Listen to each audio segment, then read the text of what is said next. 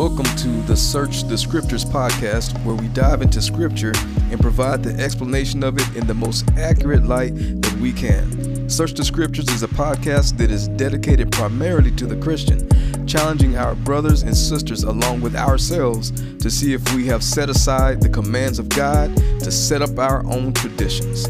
To do this, we use Scripture to explain Scripture. Please join us on this journey.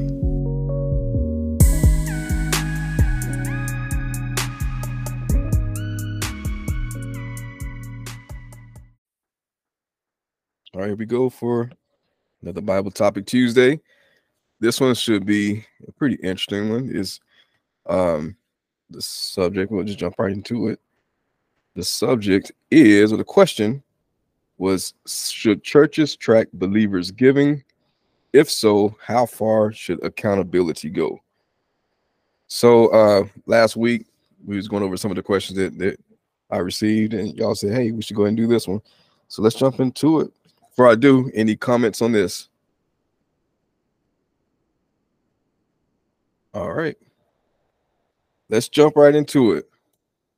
So Malachi chapter 3, verses 8 through 10 says, will a man rob God? Yet you are robbing me. But you ask, how do we rob you? In tithes and offerings. You are cursed with a curse. Yet you, the whole nation, are still robbing me. Bring the full tithe into the storehouse, so that there may be food in my house. Test me in this, says the Lord of hosts. See if I will not open the windows of heaven and pour out for you blessing without measure. So Malachi chapter 3, verses 8 through 10. This is a verse that I think is brought up quite a bit when it comes to tithes and offerings, because of what it says here. But I do want to point out something, that when it says, will a man rob God? Many what's what I'm looking for? Scholars will say that this is not saying necessarily him when he starts it off by saying, will a man rob God? I guess better translated is, will mere mortals rob gods or their gods? Talking about the other, the pagans, basically asking those questions. Do the pagans act this way? Do they go in and rob their gods? Have you ever heard of something? Of course, they wouldn't do that. They wouldn't do such a horrible thing, but you are doing it to me. Questions or comments on this so far? And I'll go into another scripture where it kind of says similar. What you got, G? I've had someone state this scripture to me in terms of attending church.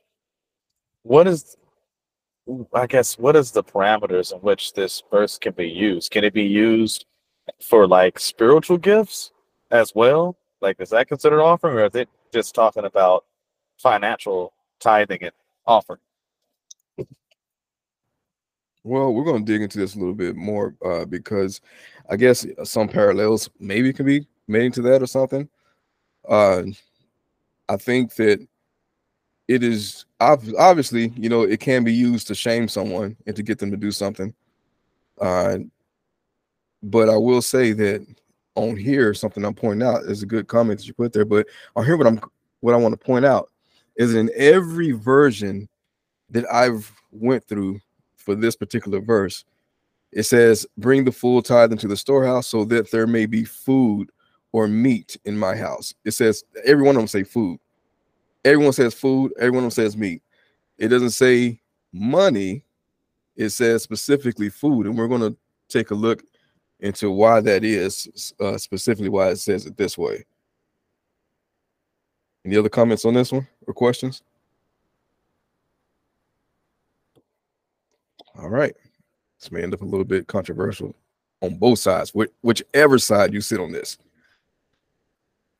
Next one. So again, I want you to pay attention to that. So he's talking about food, and he says, will a man rob gods? Or basically saying, well, these pagan people, do they go and rob their temples? Do they go and rob their pagan gods?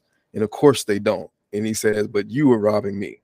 And he says, in this way, by neglecting the tithes and offerings. So moving forward, we'll take a look at something similar. So Jeremiah chapter 2, verses 8 through 11 says, The priests did not ask, where is the Lord? The experts in the law no longer knew me, and the leaders rebelled against me. The prophets prophesied by Baal and followed useless idols. Therefore, I will contend with you again, declares the Lord, and I will bring a case against your children's children. Cross over to the coast of Cyprus. Take a look. Send to Kedar and consider carefully. See if there has ever been anything like this. Has a nation ever changed its gods, though they're not gods at all? Yet my people have exchanged their glory for useless idols. So here he's saying something kind of similar here in the sense to, he is saying, go and take a look at these pagan countries. Look at what my people have done. They are prophesying by Baal, by a whole nother god, They switched gods. He says, but go and go and research, do your history, and see if any other nation has done this. Has any other nation switched from the current gods from the gods they've always used to some other type of god? He said they don't do it, even though those aren't even gods. But my people have exchanged their God for these idols. Questions or comments on this so far? Again, the question is about, should churches track believers' giving? If so, how far should accountability go? So we're going to get all the way to at least my thoughts on this. So continuing on in this track. So yeah, I want to show that he is saying something similar to what he said back in Malachi when he said, will a mere mortal rob God or gods? Will the pagans do that? The pagans don't do it. And so why are you doing it? And then he says the same thing kind of here. So moving forward, we have here Numbers chapter 18, verses 23 to 24. It says, the Levites are to perform the work of the tent of meeting, and they must bear their iniquity. This is a permanent statute for the generations to come. The Levites will not receive an inheritance among the Israelites, for I have given to the Levites as their inheritance the tithe that the Israelites present to the Lord as a contribution. That is why I told them that they would not receive an inheritance among the Israelites. So again, we're going back to that Malachi verse where it says that you are robbing me. And then he goes on to say to bring in the full tithe into the storehouse so that there may be food in my house. So here is where we're starting to find out a little bit more information about that. He says for the Levites, for the priest, he says that's their inheritance. Their inheritance is the tithe that the Israelites present to the Lord. So the people are given this tithe, which was mostly food offerings to the Lord. They're giving these tithes to the Lord, and then the Lord then gives it to the Levites. So then he will say, that's why he would say back in Malachi, you are robbing me, because literally what's supposed to be given to me is not given to me, and therefore is not given to the priest. Questions or comments on this so far?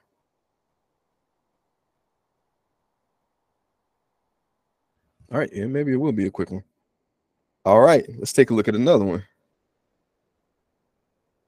Ezekiel chapter 44, verses 25 through 30 says, a priest must not defile himself by going near a dead person. However, for a father, a mother, a son, a daughter, a brother, or an unmarried sister, he may do so. And after he is cleansed, he must count off 7 days for himself.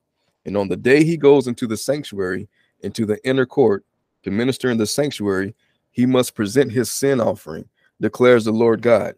In regard to their inheritance, I am their inheritance. You are to give them no possession in Israel, for I am their possession. They shall eat the grain offerings, the sin offerings, and the guilt offerings. Everything in Israel devoted to the Lord will belong to them. The best of all the first fruits and of every contribution from all your offerings will belong to the priests. You are to give your first batch of dough to the priests so that a blessing may rest upon your homes. So again, in Ezekiel, we're just kind of doubling down on that he says in regard to their inheritance, he is their inheritance. The Lord is their inheritance. So they receive no inheritance other than the Lord. So they don't receive land. They don't receive the benefits that the other Israelites receive, but they receive the inheritance of the Lord, which is by and large should be much better. Then he would go on to say, everything in Israel devoted to the Lord will belong to them. So again, this is talking about the tithes and offerings that were given to the Lord. They were for the priest. It was to continue the ministry of the priest. Questions or comments on this so far?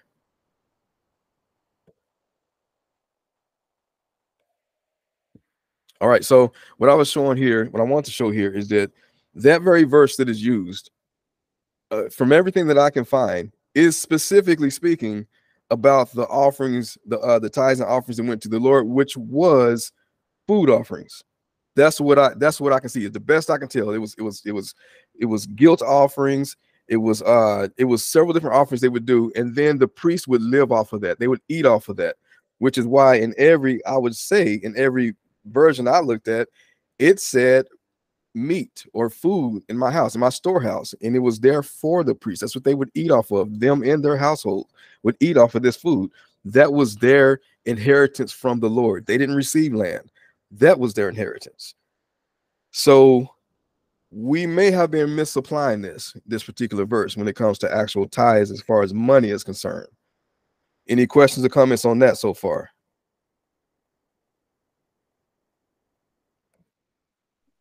What you got, Ben? So, and you may be going over the verses. So, I don't really remember in the Old Testament. I know at least one time when they're building the tabernacle, they took up a monetary offering.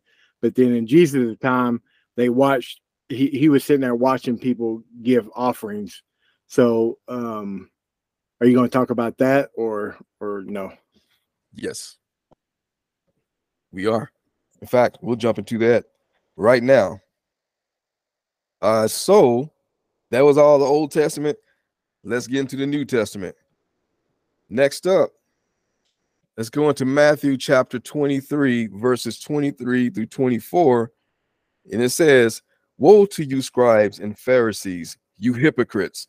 You pay tithes of mint, dill, and cumin, but you have disregarded the weightier matters of the law, justice, mercy, and faithfulness. You should have practiced the latter without neglecting the former. You blind guides, you strain out a gnat but swallow a camel." So a lot is going on here. Jesus is speaking to the scribes and the Pharisees, calling them hypocrites because they are doing a portion of the law.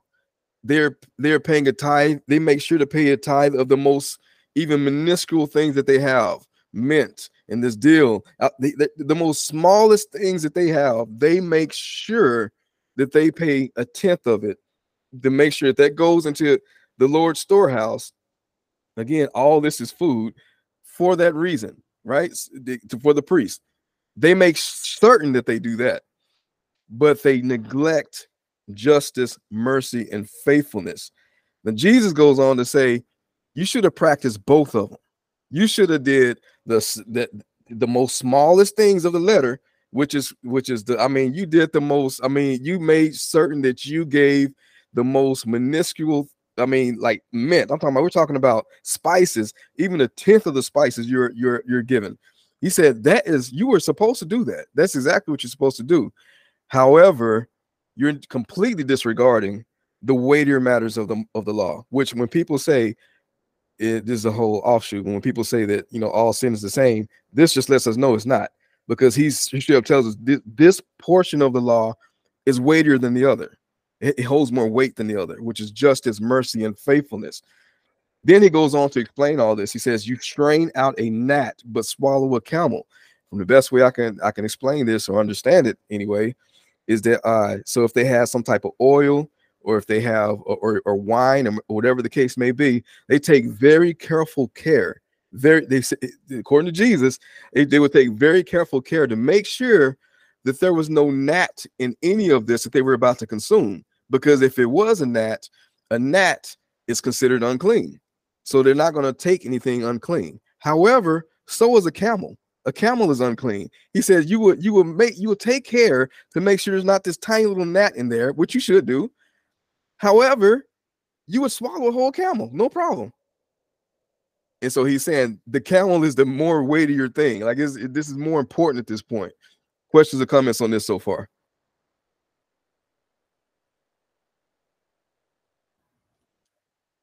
Again, just like to point out that the tithes, at least that he's referring here, looks to be a food or food products. But he does say it should still be done. Now, again, he's talking to the Pharisees, right? Moving on.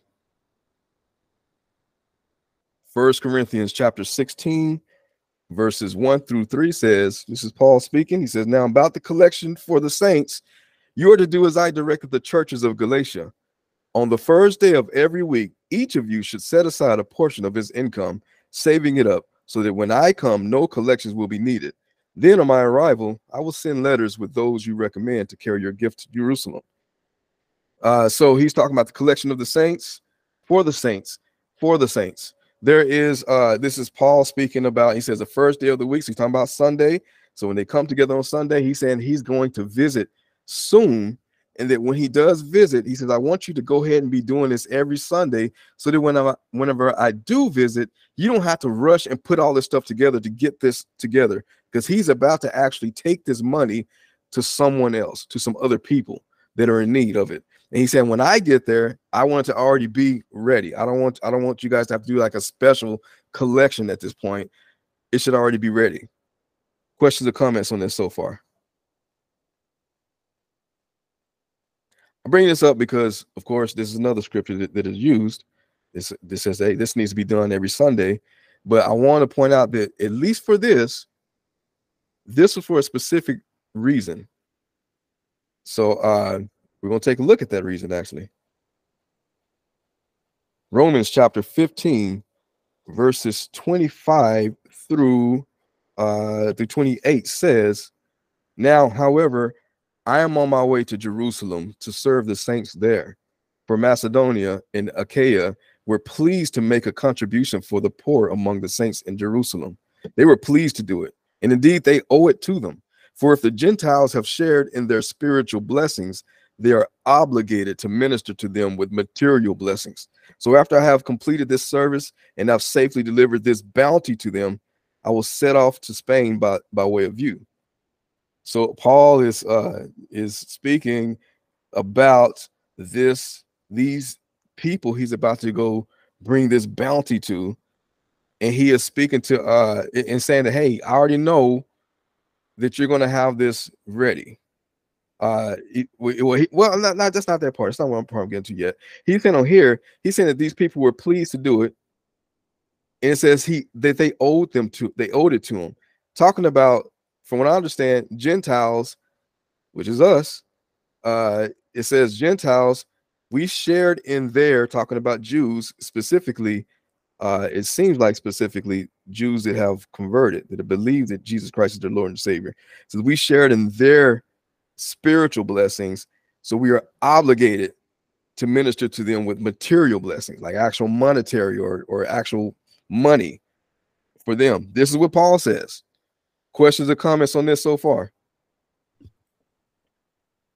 So are you saying this monetary money, or is it tithes according to the Gentiles, or it's something else? This is, from what I understand, it's not tithes at all. I think this is just offerings.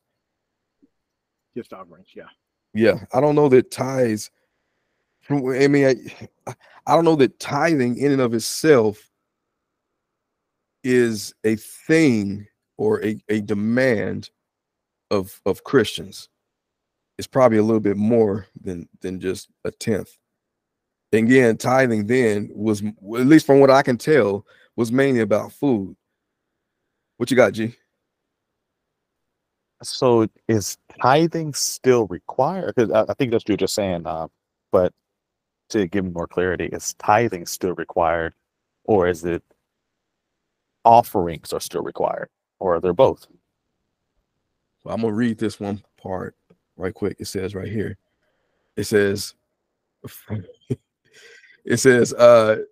they were pleased to do it, and indeed they owe it to them. For if the Gentiles have shared in their spiritual blessings, they are obligated to minister to them with material blessings. So that's what I have here. But tithing in and of itself, from what I understand of what it was in the Old Testament, does not necessarily fall as far as a law that needs to be done in that type of way amongst the believers of Jesus Christ. However, we'll find out that offerings are still to be done. And we'll take a look at what Scripture says about that. But no, as far as just regular tithing, I was a big proponent of that. Ben knows this, and truthfully, if it's on you to give, you should give what has been placed on your heart. You should absolutely give. You should absolutely do that. But I think I'm getting ahead of myself on this. But some good comments on this. Welcome, Veronica. So we're going to let's continue on with it. Getting good.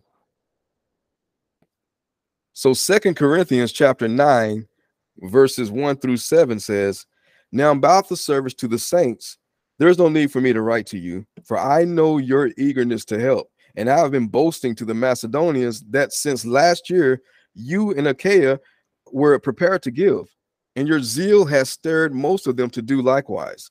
But I am sending the brothers in order that our boasting about you in this matter should not prove empty, but that you will be prepared, just as I said.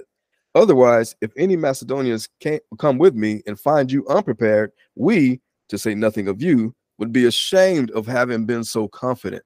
So I thought it necessary to urge the brothers to visit you beforehand and make arrangements for the bountiful gift you had promised. This way, your gift will be prepared generously and not begrudgingly.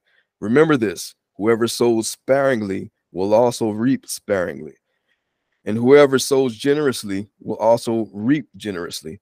Each one should give what he has decided in his heart to give, not out of regret or compulsion, for God loves a cheerful giver." So a lot is happening here. I include that first part because this is actually connected to those first few verses, or not first few, but the prior few verses when Paul was speaking about coming when we come together on Sundays to have this collection done prior to his arrival so that it'd be ready. This is actually connected to that because he's actually going to go deliver this money to these saints, to these poor people that need it in Jerusalem. And so he's telling these people, hey, I'm urging you, be prepared beforehand so that I won't be embarrassed if we show up and you guys are not prepared. Then he goes on to say, which is key, whoever sows sparingly will also reap sparingly, and whoever sows generously will also reap generously. I think that is the most important part of this. And that's not just within the church walls, I guess. This is just in life, period. This is I truly believe this is what's on the believer, that whether you give or you do not give, this is the response of it. If you give, then you will generously receive. You'll reap generously. Then he goes on to say that you shouldn't be compelled into this. You shouldn't be you shouldn't be guilted into doing this. You should do it because you decided to do it in your heart, because God loves a cheerful giver. Questions or comments on this so far? So what happens with their obligation? That's up to them and Paul at this point. Nice deflection. What you got, Veronica? I just had like a common question. Like when someone's compelled, that's not, I mean, it could be someone, kind of obligating someone, but also you can't control someone feeling compelled, right? Like Not if you make a necessarily, but comment. they're I mean, let's just be honest. I mean, I get it. Churches, they're basically a business. They got to make sure they keep the lights on and all this stuff, right? And so it can become super easy to, whenever you start speaking about tithing, offering to kind of, you kind of, not saying that they all do this at all, but there's kind of a bit of there can be a guilt trip behind it to get people to, kind of give a little bit more.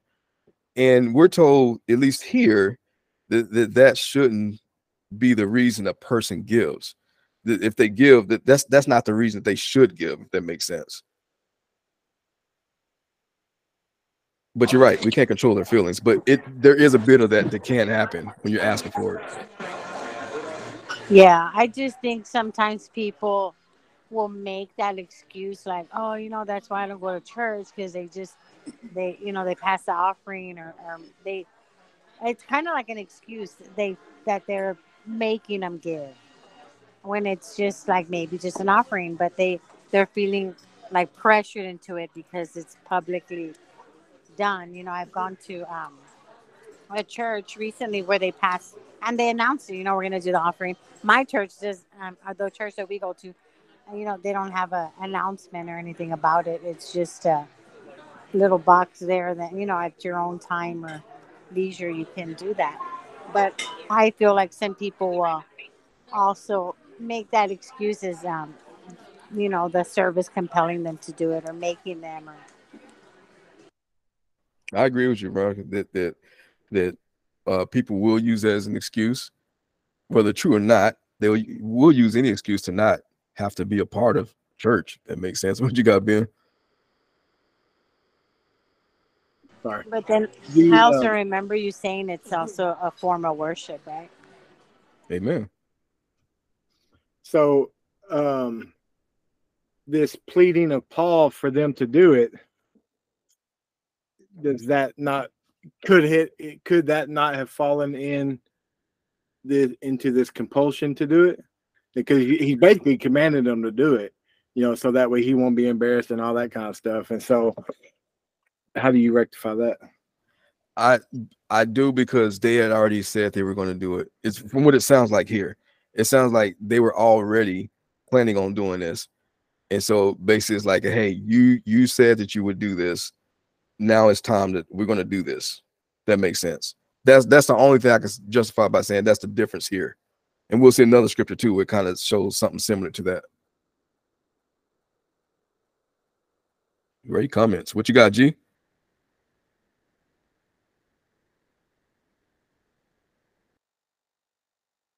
You're muted if you're speaking. Yeah, I'll try to get to a quiet spot. I'm not saying this is one of my many reasons. Well, it probably is one of my many reasons why it's really hard for me to find a church here in San Antonio. I think I've shared with you other things that the reasons why, but what type of advice would you give in terms of this? Because I see a lot of churches, they push this strong narrative of certain things that we covered in Bible study that we should be against. Not saying you should be against tithing, but they push it as if it is a hard 110% fact, and they use scripture to make you feel a certain type of way. And I don't know, it just ruffles my feathers when I've taken the time to seek counsel on certain things that I feel may be misleading, but the churches, they just jam it left and right, and it just makes me a little bit bothered, just trying to, I guess, get some guidance in this area. Well, for one, not all churches. I just want to make sure we're not trying to paint it right. So not all churches are like this. Two, like I say, I'm being realistic. If that wasn't preached or commanded upon, all that stuff, 90% of churches wouldn't exist. Just to be honest, like they would not be in it. They wouldn't be in the church business. Now I don't know if that's good or bad. I'm just saying that's just how things are. Two, I don't know that, like I said, I don't know what number I'm on right now, but I don't know that it's necessarily that all of them are being malicious in this. I think that most people are probably doing things because they believe that that's the way it's supposed to be. I don't think they're necessarily being malicious about it. Now, at the same time, that shouldn't stop any person from going to church. No church, there's not going to be a church that you find that's just going to be perfect and does it exactly that I know. I mean, maybe they exist, but it does it exactly how the scripture says. And if that church existed, it would probably look very cultish. It would probably not look at all like a church that probably most people would even want to go to if they actually did everything according to the way scripture says, exactly how the scripture says. So there's always going to be something there, but that shouldn't be an excuse to stay away from your fellow brothers and sisters. If that makes sense. You should still go.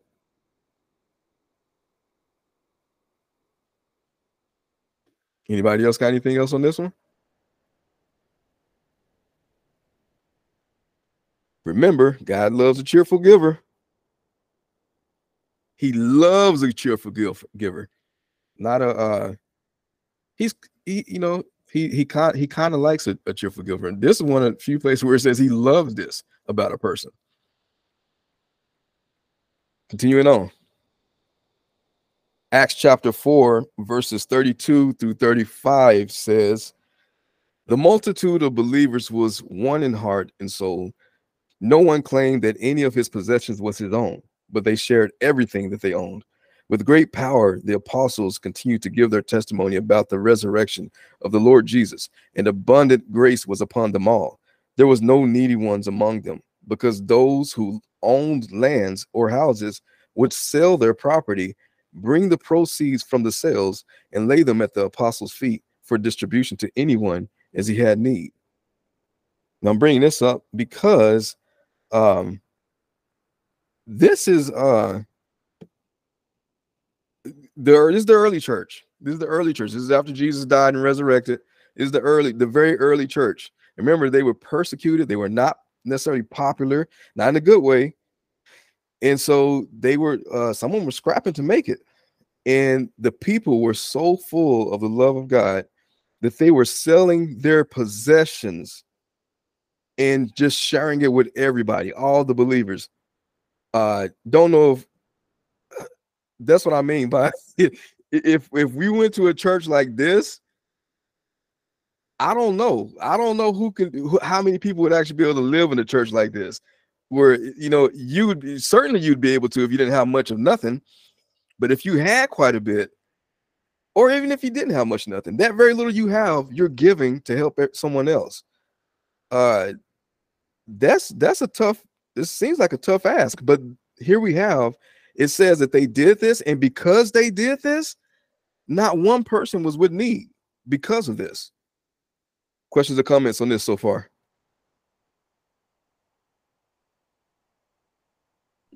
I'll say that it seems to me that the breakdown in church and it might possibly be a thing where you have to attend for a while to get the full teaching.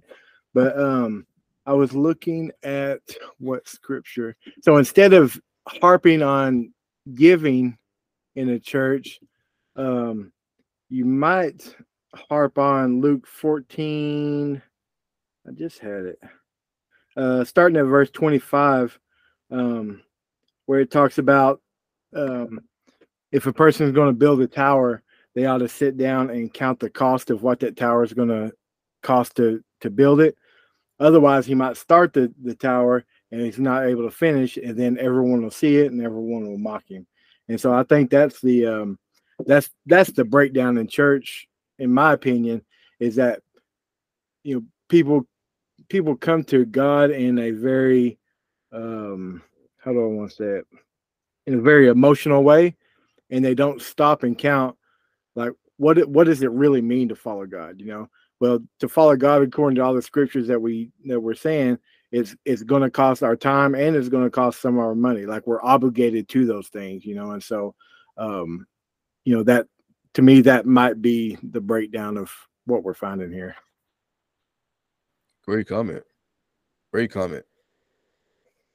Yeah, count the cost. We talked about this before, counting the cost for a different matter, but it does make sense here. Is that it's this to see this particular scripture where these people gave up everything. I mean, just in love with what salvation brought them, and gave everything away is amazing to me. That is amazing, and I don't know my friend Josh Norman would say Christianity in its purest form would not be tolerated in America. And I don't know what country would tolerate something like this, living in this kind of way. But what happened in this is that there was no one in need. There was no one in need amongst the people because this was done, because of the actual love of their neighbor. Not one neighbor was in need.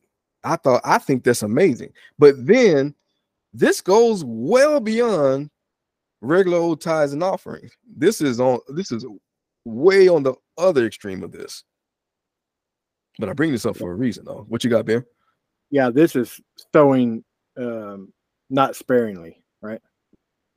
Right. This is giving it all, and I love it. I mean, I can't do it. I can't do it. That I feel I can't do it, but I can't help but see the faith that these people had and the joy that they had to do this. Now, amongst the people that were doing this, there's still somebody in there that's going to act the way he's supposed to act. So let's go to Acts chapter 5, verses 1 through 11. And it says, this is continuing on from that previous verse we just had. It says, now a man named Ananias, together with his wife, Sapphira, also sold a piece of property. With his wife's full knowledge, he kept back some of the proceeds for himself, but brought a portion and laid it at the apostles' feet. Then Peter said, Ananias, how is it that Satan has filled your heart to lie to the Holy Spirit and withhold some of the proceeds from the land? Did it not belong to you before it was sold?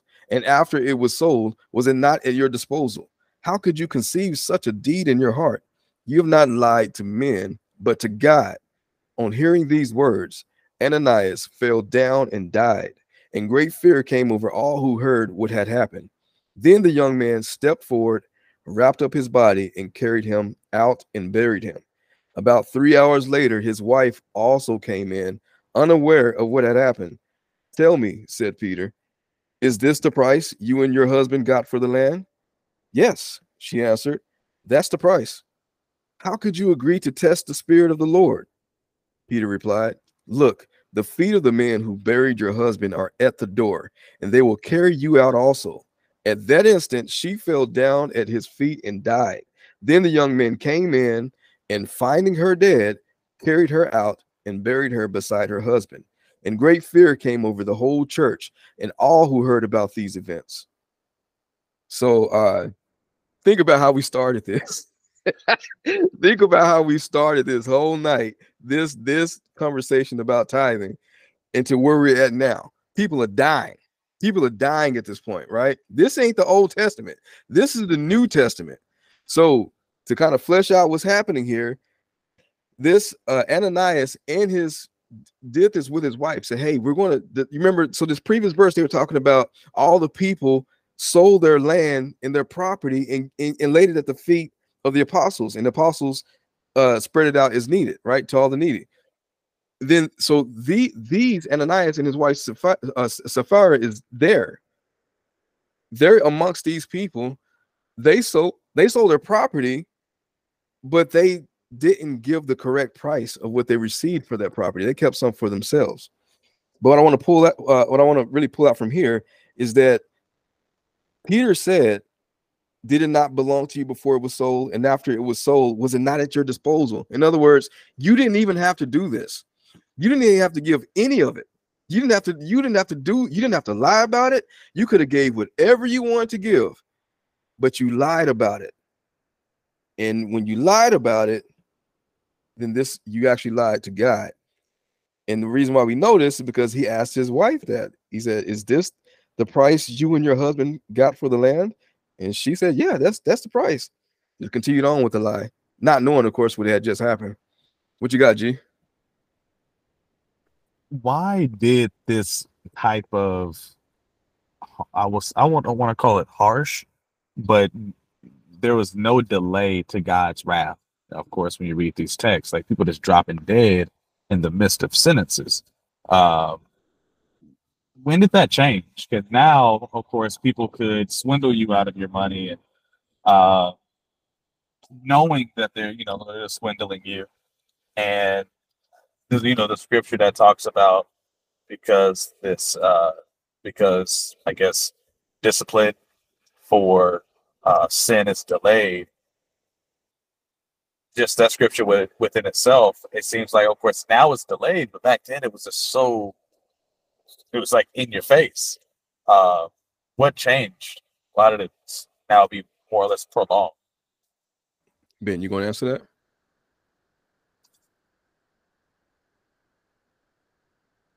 Ben, no. Okay. I'm sorry, man. Yes. So at least the way I perceive it is it's because this group of people that were in the midst here, it appears they were truly righteous people, right? And so, and this is just my take on it. So, like, everybody was doing this thing, and God was blessing them in such a way, and then there was a snake in the grass over here, and so it appears on behalf of the righteous, he took them out, so that way a little leaven doesn't spoil the whole bunch. So maybe we don't see that now because of a lack of righteousness. Maybe. Oh, wow, that's a good comment. I'm gonna say I don't necessarily believe that Ananias was not saved. I think that he was saved all the way through the end and still is saved. I just think that this was used for an example because it says specifically, and great fear came over the whole church and all who heard about these events. I think it serves as an example. I don't necessarily believe that he was unsaved. I just think that it just serves for us as an example. Also, as far as what your question was saying is why doesn't this stuff happen now? If a person comes to swindle you, whatever. The one difference I will say here is that they didn't lie to men. They lied to the Holy Spirit specifically. Don't know how that works out, but it says specifically, you lied to God. What you got, G? Refreshing the scripture for me, but I remember Patch is speaking about there's weeds amongst, I guess, like the good fruit, or I guess like in the garden there's weeds, and he says, should we pluck the weeds? And he's like, no, leave them. But in this passage, it seems that it's okay to remove the weeds and the thorns amongst the good. So I'm guessing this is before that time of him saying, leave the thorns and the weeds amongst the good.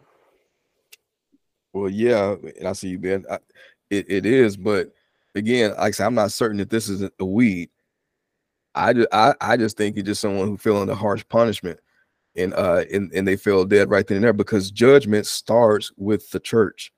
It don't start with the outside world. It starts with the church, and that's what we saw just happen right then. What you got, Ben? So I agree with you. Maybe even though I call him a snake in grass, maybe it doesn't say that he isn't saved. So there's a good possibility he is. But if he is a weed, it doesn't apply to that parable. Because that parable, it appears the angels wanted to go down and do it. And I think we had talked about maybe the angels aren't able to tell the difference between wheat and tare. But this one, the Holy Spirit is involved. And so the Holy Spirit or God or whoever it is, like however it is he died, it appears to be God doing it, right? And so God knows the difference between the wheat and the tares. Amen. Great comments on this. Probably didn't think we were going to go this route. But yeah. So this is a great comments on here. So again, just a quick little summary before I go to the last scripture I have here. I'm not seeing, as far as tithing in and of itself, what it was, which appeared to almost exactly deal with food for the priest. I'm not necessarily seeing that, but I do see a much higher standard for offerings in the New Testament, as we can see here. What you got, Ben? So so a lot of the tithes and offerings that they did were sacrifice based, but at some point that was done away with. So do you think So we made a comment about the Gentiles and their monetary giving and that sort of thing. So did that change for the Jewish people, or are they still supposed to sacrifice a tenth, even though there's already been a sacrifice? I don't believe it's changed for them. Just because what Jesus would say, he said you should have not neglected one. You should have did both of them. You should still do this. Again, like I say, I'm not 100% certain if that means that stopped for them at some point, but I don't necessarily know that it does. If they're still living under the law, if they claim to live under the law, they still have to abide by it. As far as I understand. So did Paul have to tithe? No, Paul would not have to, because he's like us. Okay, that makes sense. So he wouldn't have to, but the Jews would. And as far as I know, it's up to today. Like they have to continue. If they claim to be under the law, they'd have to still act as if they're under the law. What you got, G? Is this why Jesus tithed when he said, because if it doesn't, so we don't offend them, we do this? So was that just a certain moment that he was speaking about? Yeah. What's a temple tax? Tell us about that. Yeah, so he didn't. There wasn't a tithing. He didn't tithe. That was a tax, and so the tax does not apply to him. He said it. He said the tax does not apply to me. I'm the son of the king. He said he's the son of the king. Does the son of the king get taxed? And it was like, no, he doesn't. He said, but so do we don't offend them. Go in and fetch this coin out of this fish's mouth and pay that for all of us. So what was the temple tax? I don't really remember what that was. I don't remember, honestly. I don't. I do know that as they were building it throughout time, because the temple would get destroyed and built again, destroyed. Then whenever they were building it again, they would collect these offerings and these taxes from people to build it up, to literally build it back to where it was before the Lord delivered it to the Gentiles, and then it got destroyed, and then he pulled them back, and they were able to get into it again and start rebuilding again. So they would use this tax to the money from it, and at some point they actually stopped and said, "Hey, tell the people stop bringing by money. We have more than enough to complete the job." So it's like the world's first HOA fee. I guess so. Definitely want to be in that HOA. I'll tell you that. So yeah, it's I mean, and I can definitely be missing something here. But that's from what I'm seeing as far as just what regular tithes is but I will say, like I say, that offerings, like we're held to a much higher if you don't like the way it's going, we're held to a much higher standard. In fact, let's take a look at one more. This is the scariest part of this whole lesson, because remember, the question was two parts. That should churches track believers' giving? If so, how far should accountability go? Can't answer that, but what I will say is this: when we look at this very last scripture, it says in Mark chapter 12 verses 41 through 44, it says, as Jesus was sitting opposite the treasury, he watched the crowd putting money into it, and many rich people put in large amounts. Then one poor widow came and put in 2 small copper coins, which amounted to a small fraction of a denarius. Jesus called his disciples to him and said, truly, I tell you, this poor widow has put more than all the others into the treasury, for they all contributed out of their surplus, but she, out of her poverty, has put in all she had to live on. Now, a couple of things I want to point out. One, we like to focus on this part where it says this lady, this poor lady, she gave all, and that should be the focus. That should be that's a teachable moment. I also like to teach on this is that when Jesus said that she gave all she had to live on, I noticed he didn't say, man, she shouldn't have did that. Like, it was literally like, that'll do. Like that's good. You did good. I just thought that was interesting. He didn't say, oh, don't go give everything you got to live on. He didn't say that. He commended her for doing it. Now, the most important part of this is what Veronica said. He was watching. He was watching people put money. He was paying attention to the people that are putting money in the treasury. That's the scariest part of this whole lesson tonight, is that Jesus was watching people put money in the treasury. I just thought that was highly interesting and scary at the same time. Questions or comments on this so far? What you got, Ben? We had talked about this years ago, I think, but I can't think of another time where Jesus did anything in the temple other than act. Like he whipped people out of the temple and he read scrolls. Like the few times that it says that he went there, he was doing something. And the fact that this is the point where he stopped and was paying attention. Not that he wasn't paying attention to the rest of it, but it specifically says like he's just sitting there watching the people. So I agree that it's just like the last person in history you want to watch you do anything is probably Jesus, because it's unless you're like this lady, it's probably not going to end up well. Amen. Amen. What you got, Alexis? I was just gonna say, what about like when I do this very often. If I see somebody on the street corner, I give them money.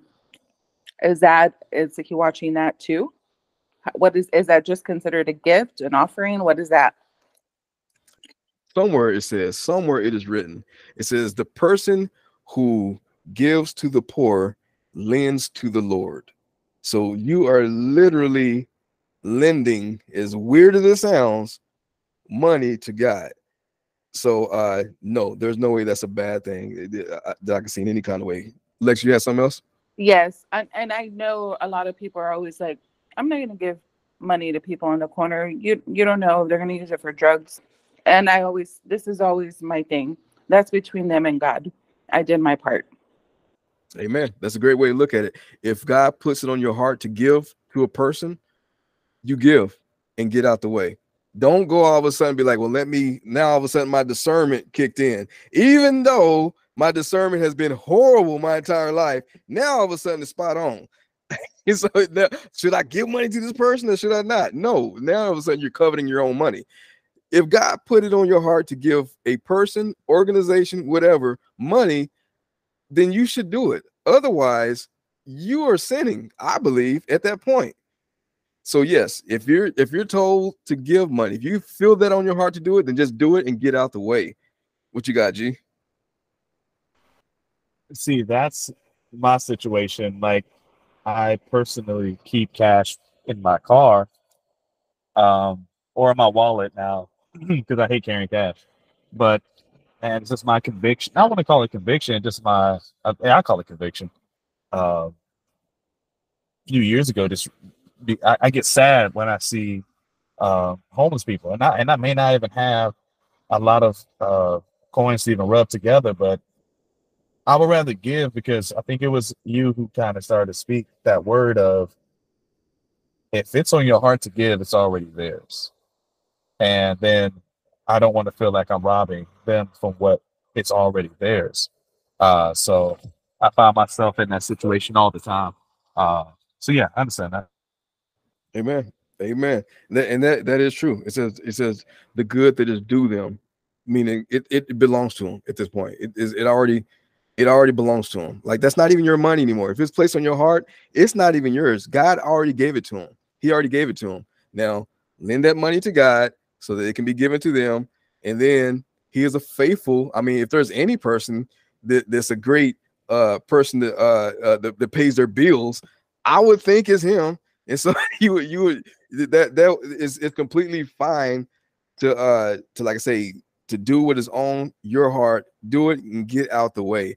Otherwise, like, there's no sense in even living even with the sense of even halfway guilt if you don't do such things. G, you still got your hands up. You have something else? So what I wanted to also, oh, you good? What I also wanted to point out is that these people that gave money at this treasury. So this is another thing that's important to see, because all up until now, we were talking about tithing and his food, right? That's everything we're showing. It's showing about his food. Here, he's here, and this is a collection of actual money. Actual money is being put in here. We don't know exactly the amounts per se, but we can see that there is a range of it, obviously, by the way that Jesus remarked about it. And of those who contributed out of their surplus, I don't know if maybe there's a commendation somewhere. I don't know. But what was more impressive was a woman that gave everything. So what I want to pay attention to is the tithe, which is literally meaning a tenth. So people were giving money. We don't know, according to this, exactly how much that was, but they gave money, and then this woman came and gave 100%. She came and gave everything, and she was commended because of that. She was commended because she gave everything. But I just want to pay attention, I guess, to point out is that apparently there's a range of what these people were putting into this treasury. But here we have for certain that at this particular setting, money was being put into the treasury. What you got, Ben? I heard a few years ago on a podcast or something, somebody was telling a story about their family used to live in Russia, and during the Cold War and all that kind of stuff, and the U.S. government traded food to the Russian government in exchange for these Jewish people to get out of Russia, and they it took them weeks and months to get from Russia to the U.S. And it said this one old man, the guy that's telling the story, it was his grandfather. He said he came into New York, and as soon as the plane landed, he said, we need to go to the synagogue. He's like, okay. So they went to the synagogue, and he went in, and he had like $114 or something to his name. And he gave all of it to the synagogue. And everybody else in the family is like, what the heck is, like, that's literally all the money that you had. That's all we had left, to live on. He's like, I've lived in Soviet Russia all my life and have never been able to give to the Lord. So now that I'm here and I'm able to, that's what I'm going to give. And like that, it just reminds me of this story where it's just like he has a family to support and feed and all that kind of stuff, but worshiping the Lord was literally better than having to worry about that, Amen.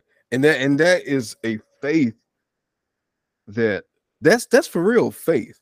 That takes for real faith to do something like this. We can all say how much faith we have, but ain't too many people doing something like that, giving their last. And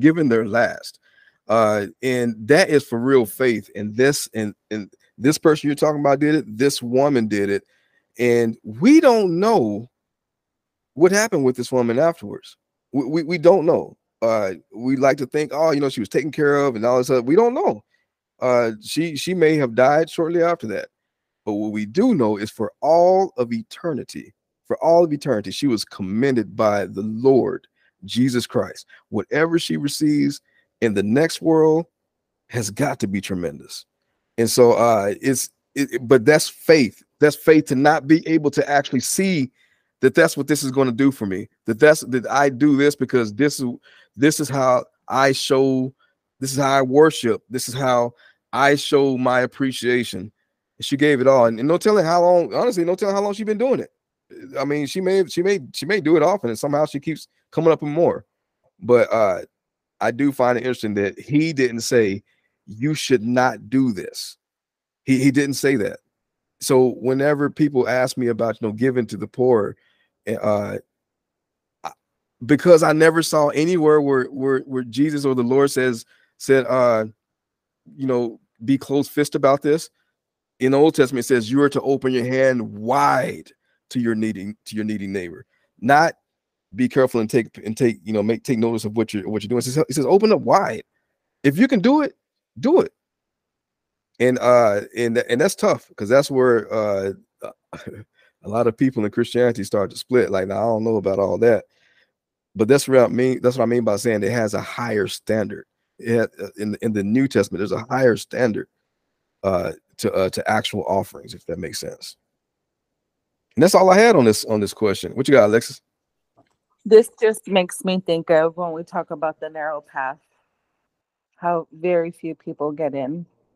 when I hear stuff like this, because we are like, these things we're supposed to, be so selfless, but some people just can't. So that just makes me always think of the narrow path, always. Amen. Amen. And then I think what's worse is that even though, as G said earlier, that if it's placed on your heart to do it, it already belongs to them. We want to see them being thankful to us for giving our hard-earned money to them. Like and don't let it be someone who just looks ungrateful or just doesn't care. Like is then if we get irked at something like that, then we're truly showing our intent. We wanted some of that glory. This is not about Jesus increasing and me decreasing. This is both of us. Let's both increase together. so that's what I'm saying. Let's just do it and get out the way. Like whether they appreciate you or not. What you got, G? So if we were to do a good deed to someone who's in need, so that they understand we're doing it because we're spiritually obligated, right? Should we announce that so that they don't give you praise, or like how should you go across it so that it's not about something that you did? It's more or less something that God put inside. You don't have to announce anything, I don't think, unless they say, start giving praise to you. I would probably say all this goes to the Lord. It is from Him.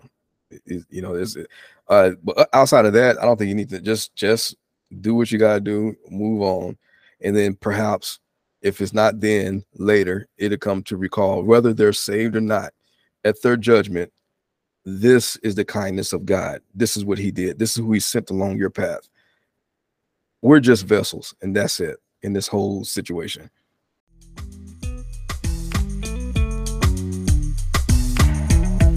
The Lord bless you and keep you. The Lord make His face shine on you and be gracious to you. The Lord turn His face toward you and give you peace.